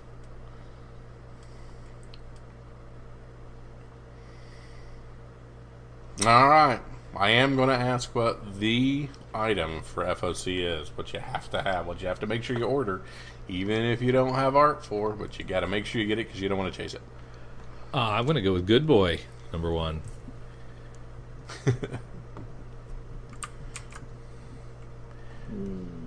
Where is that? How about Eric? You want to play? yeah.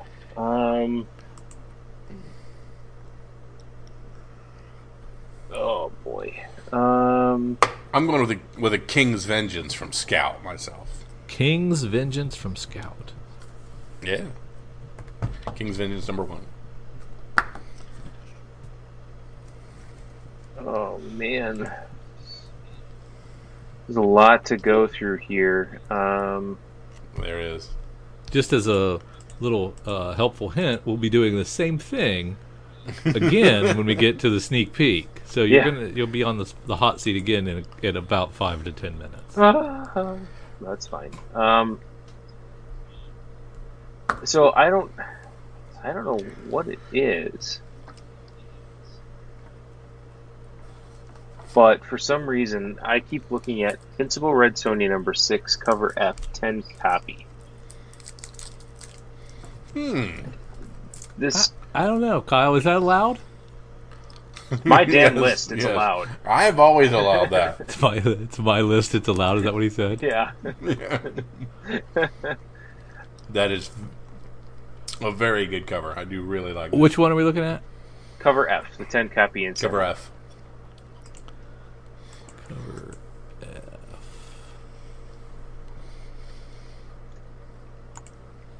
Man, I don't even see it. He will allow it.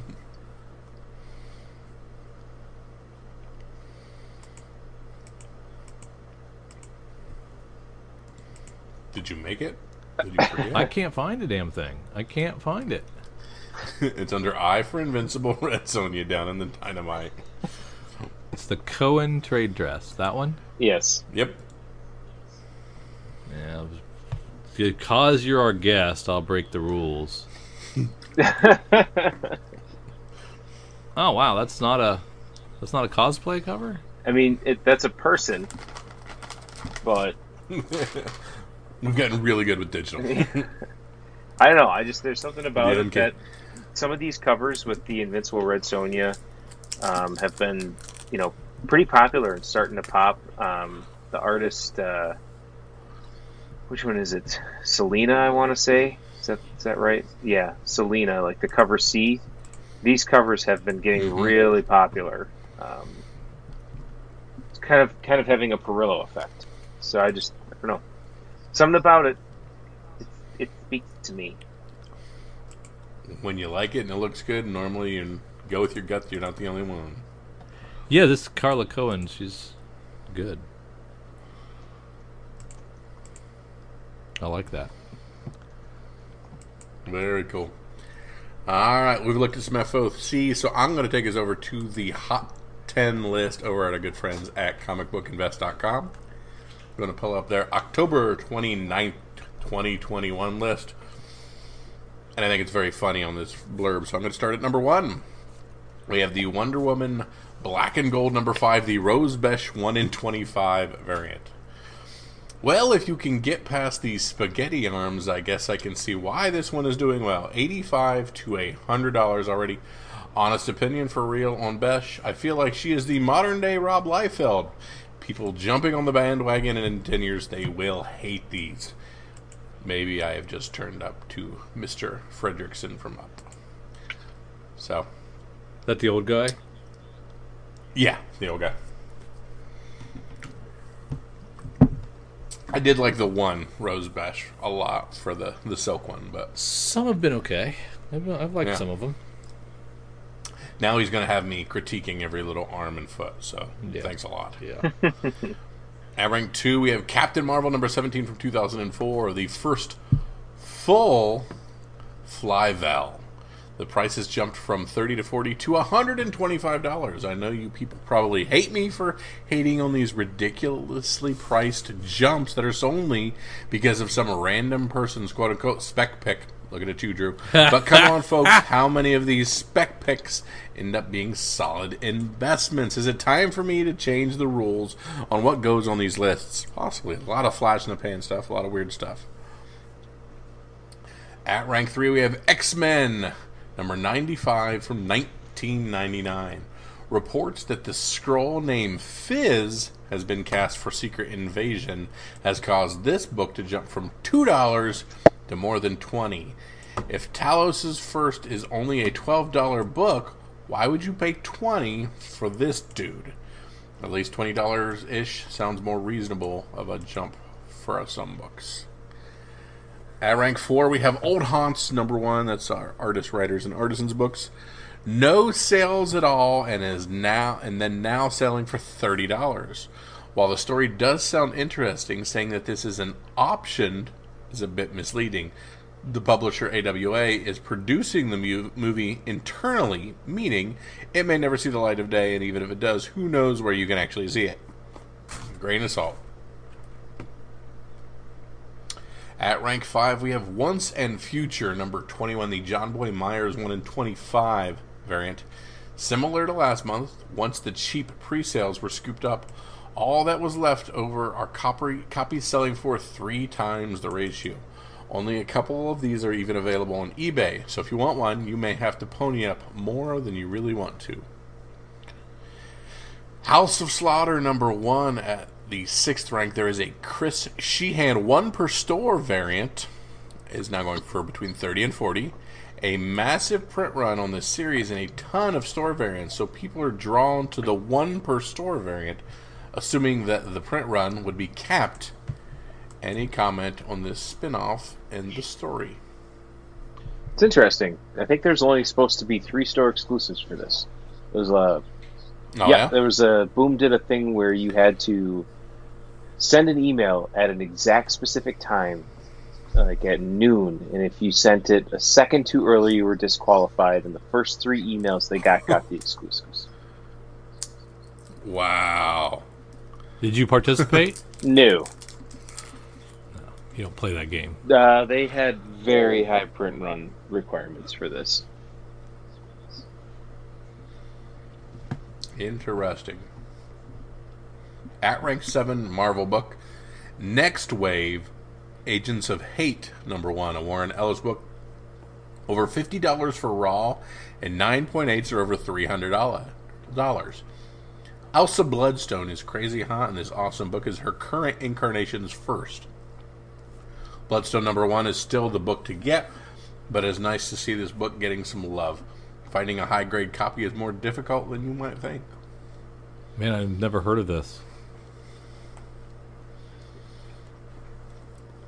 Yeah, I don't know Agents of Hate at all. At rank 8, we have Deadpool number 2 from 2020, just last year. The Merca Indolfo number 2, 1 in 25 variant. Multiple 9.8 sales this week, as this is now approaching a $400 book. As was stated at number 7, you get your hands on any Bloodstone at the moment. Unfortunately, there just isn't much out there. So, interesting. Yeah, I didn't know this existed either. And Black Widow number 12 that just came out, $10 to $15. The first appearance of Living Blade. Anyone else find it weird that Black Widow comics keep going when she is dead in the MCU, but still continue to go up? Even with the lawsuit thing, I still don't buy it. And that, quoting Miracle Max, she is only mostly dead. I wonder if he makes the same comment about Iron Man comics being in existence. Yeah, I think they settled the lawsuit. At rank 10, Incredible Hulk 92. Only mentioning this here because the price of 9.8s moved from $225 to $275 to $300. I'd say on a scale of 1 to 10 that a Planet Hulk movie was coming. This rumor would be a 1.5. Down to some honorable mentions, we have Sabrina, Something Wicked, number 1. The Peach Momoko variant capped at 300 copies. Over $100 for Raw. Anyone else notice that Kelly Thompson has 3 books on the list this week? These nostalgic cover homages do very well. They do extra well when they are super low print runs. What other non-comic homages do you think we should see? And from our cool little OG old titles here, we have Suspense Comics number 2. A $1,500 1.5 and a $2,000 2.0 both occurred in the past 10 days. No other sales in the past 2 years other than these. What is going on this cover? But I will give props to the woman for being able to run Usain Bolt style while in those 3-inch heels. So, very cool. I like that. It's a nice cover. 10-cent book. Yep. Pretty sweet. Neat stuff. Some weird stuff on the secondary market. Yeah. A lot of people's choices in the books to grab nowadays is driving me up the wall. Yeah, it just seems like it's a weird reasons that they have and justifications for them. Which is like the Hawkeye thing is where it started bothering me, where we're grabbing the Hawkeye ones from her single series instead of like, oh, this whole show is going to be kind of based on the Fraction series. Why not go into the Fraction series where we should be putting our money into those things that I think, but I don't know. Never mind. How do you really feel? Yeah. I know. That's the kind of thing that I just don't get. Where they're like, oh, this is a number one. Who cares? It's not a very well written, but it's her number one on her quote unquote flagship series. I don't get it. But people put their money where they want to. Yep. Sneak peek time. Let's go over to Lunar and see what DC has coming out. Well, DC and Scout, and what's the new one they just added? Oh, there's like a Z2. Uncivilized? There's people. Yeah. So when Lunar adds them, are they exclusive? So then is Scout out of Diamond's? No, Scout is still a Diamond. So it's just a secondary distributor? I guess. I think that's the plan. That's weird.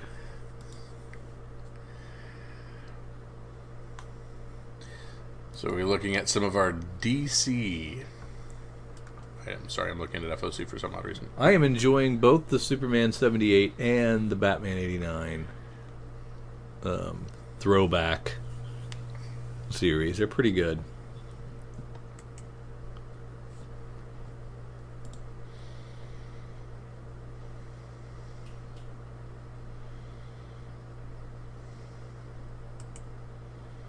What is the world of some of this stuff? Holy moly. So this Dark Knights of Steel #1, we talked about this in a few FOCs a bit ago. This is the Tom Taylor written medieval take on the Justice League. I'm very curious how they're going to do this, what they're going to do this, in what way this is going to be balanced, or It'll be things great. like this. It'll be great. So it's Tom Taylor. It's out of continuity Elseworld stuff, so I am a huge fan of what he's going to do here, as long as every character isn't gay now, or whatever he's going to put in it just for fun. Let's see what we can do. Yeah, I think it's going to be fantastic.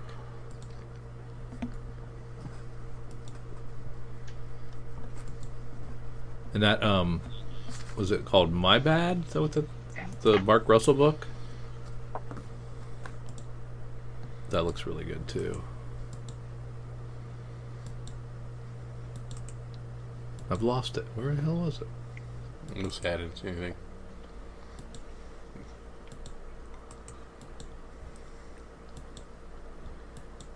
Yeah, My Bad right there. Mark Russell, Bryce Ingram with art by Peter Krause. Oh, right by it. Yeah, I like that. That looks really good. Of course, I've read a lot of Mark Russell, so... Yeah, I'm on the 8th dot, and it's the last item on that one.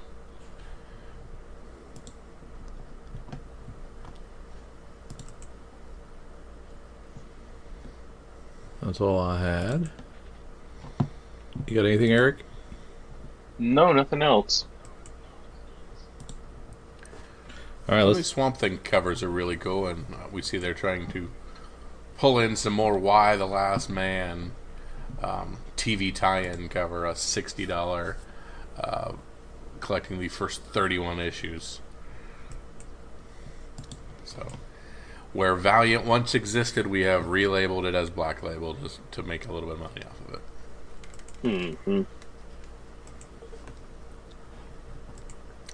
All right, over to Previews World, where we start with our Image books.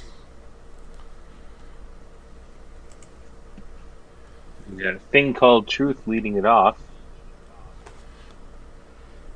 LGBTQ road trip. You forgot the plus. Plus. Sorry. Not woke enough. We'll let it slide this time. You got your good Asian #6 coming out here. Mm-hmm. Yep. And Newburn.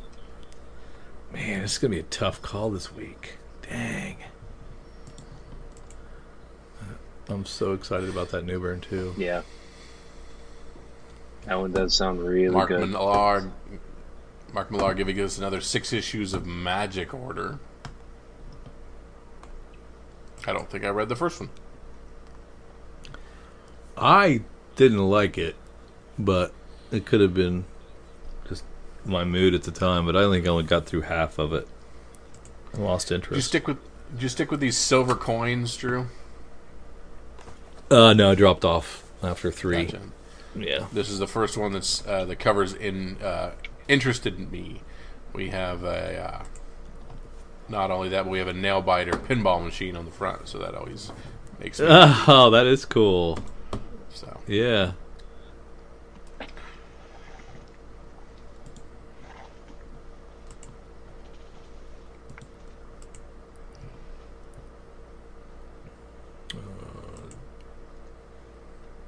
A lot of Dune stuff. Either one of you guys watched Dune yet? Not yet. It's right there on. myself either, yeah. It's sitting on the old HBO Max. I gotta watch it before it goes. I think they only have it for a couple weeks. I missed that Clint Eastwood thing. Cry Macho. I had it, and I watched like half of it, and by the time I went back to it to finish, it had expired. I'm down into Marvel. Your Moon Knight number 3 getting a second print. So, of course, a lot of people jumping in to grab that Hunter's Moon first appearance or first whatever. Yeah. So, getting a second print of that one. Looks like just a sketch version of the cover art. I believe the Amazing Fantasy number 4A cover is an homage to what the heck is that? Oh, yeah.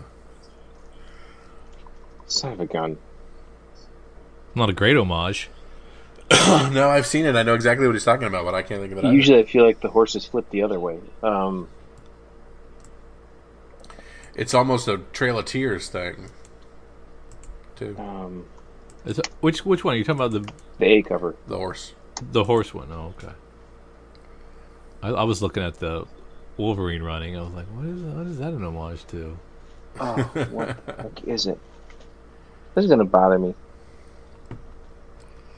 Yeah, welcome to our world. This is Kyle and I each week. Like, oh, what is that?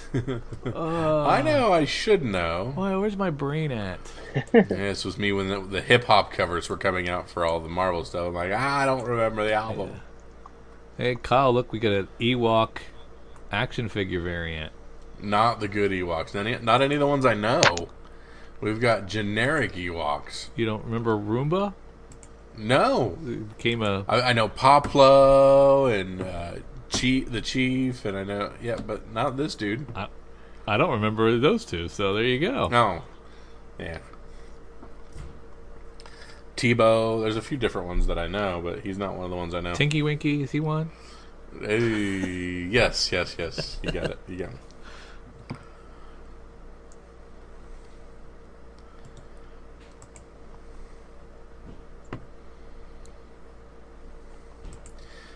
Alright, not a whole lot for me in Marvel this week. Down to Dynamite. Boom, barely showing up. Yeah. Putting some trades out.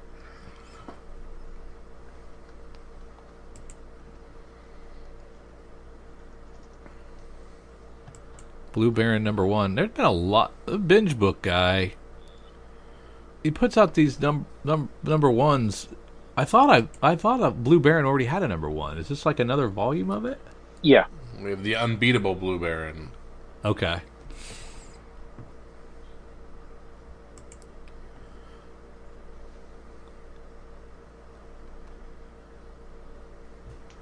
I never read that Cherry Blackbird. Looks good.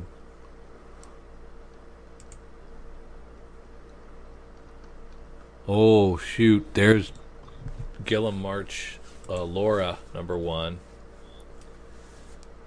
This is one of his European stories, right? Translated. Yes. Man, that's gonna be good too. Shit. How am I gonna decide? There are so many good books to choose from. Heathens number 1 from Colin, or an Aftershock book, Colin Bunn and Heath Amodio, where you got a little bit of a piratey action here. Pirate Queen Lady She. Now, Knighted #1. Now, I recognize that homage. Yep, and that's part of the Resistance. It's part of AWA, and I think it's part of the Resistance universe. Yeah, it is. Yep. Is that a new thing, or is that existing? The Resistance, that was one of their first titles, and then they had the Resistance Uprising. Oh, I see. Knighted is part of that? Yes. Okay. Was that Straczynski too? Did he do Resistance? Yes, but this is written by Greg Hurwitz.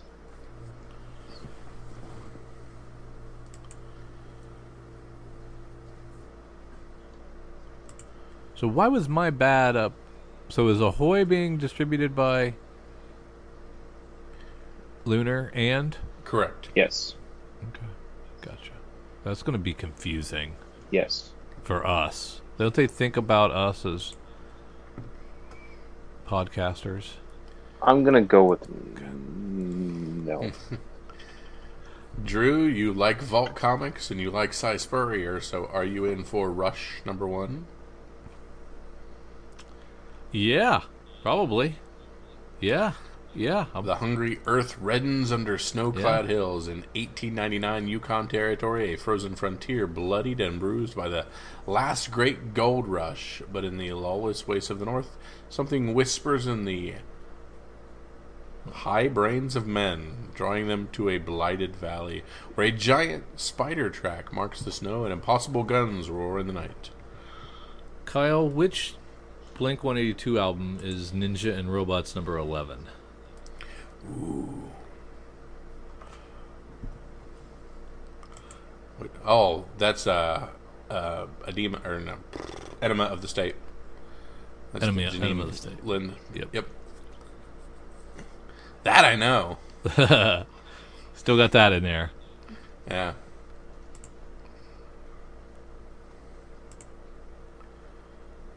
Man, this is going to be a challenge.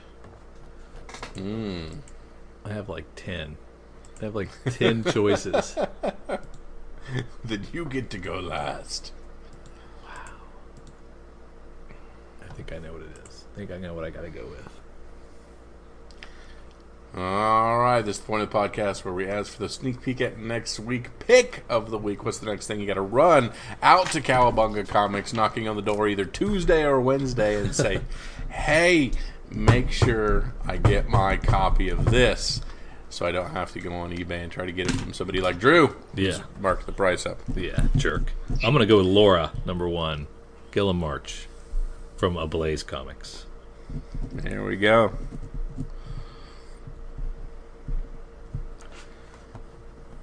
I'm going with Dark Knights of Steel #1 from our good friends at DC and my friend Tom Taylor.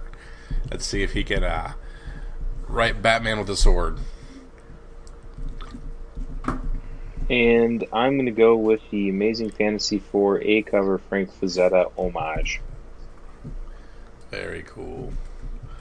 Homage to what? We are still not sure, but by golly, we have to have it. We know it's Frazetta. I just can't think of what the original name of that. Amazing Fantasy 4, is that what it is? Okay. Yes, it is the. Is this the whatever? Just shut up, Eric. Okay. I want to say it's the Four Horsemen, but I don't know. It's.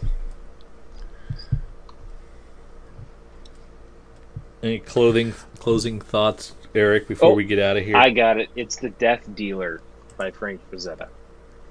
Oh. There you go. I would have never got that with a million guesses, so hats off. Took me a little while. It clicked, and then I checked, and it's right. Final thoughts. Final thoughts are buy comics, read picture books, be happy. Hey, I don't think I could have ever said it better. So for Eric, Drew, and myself, see ya.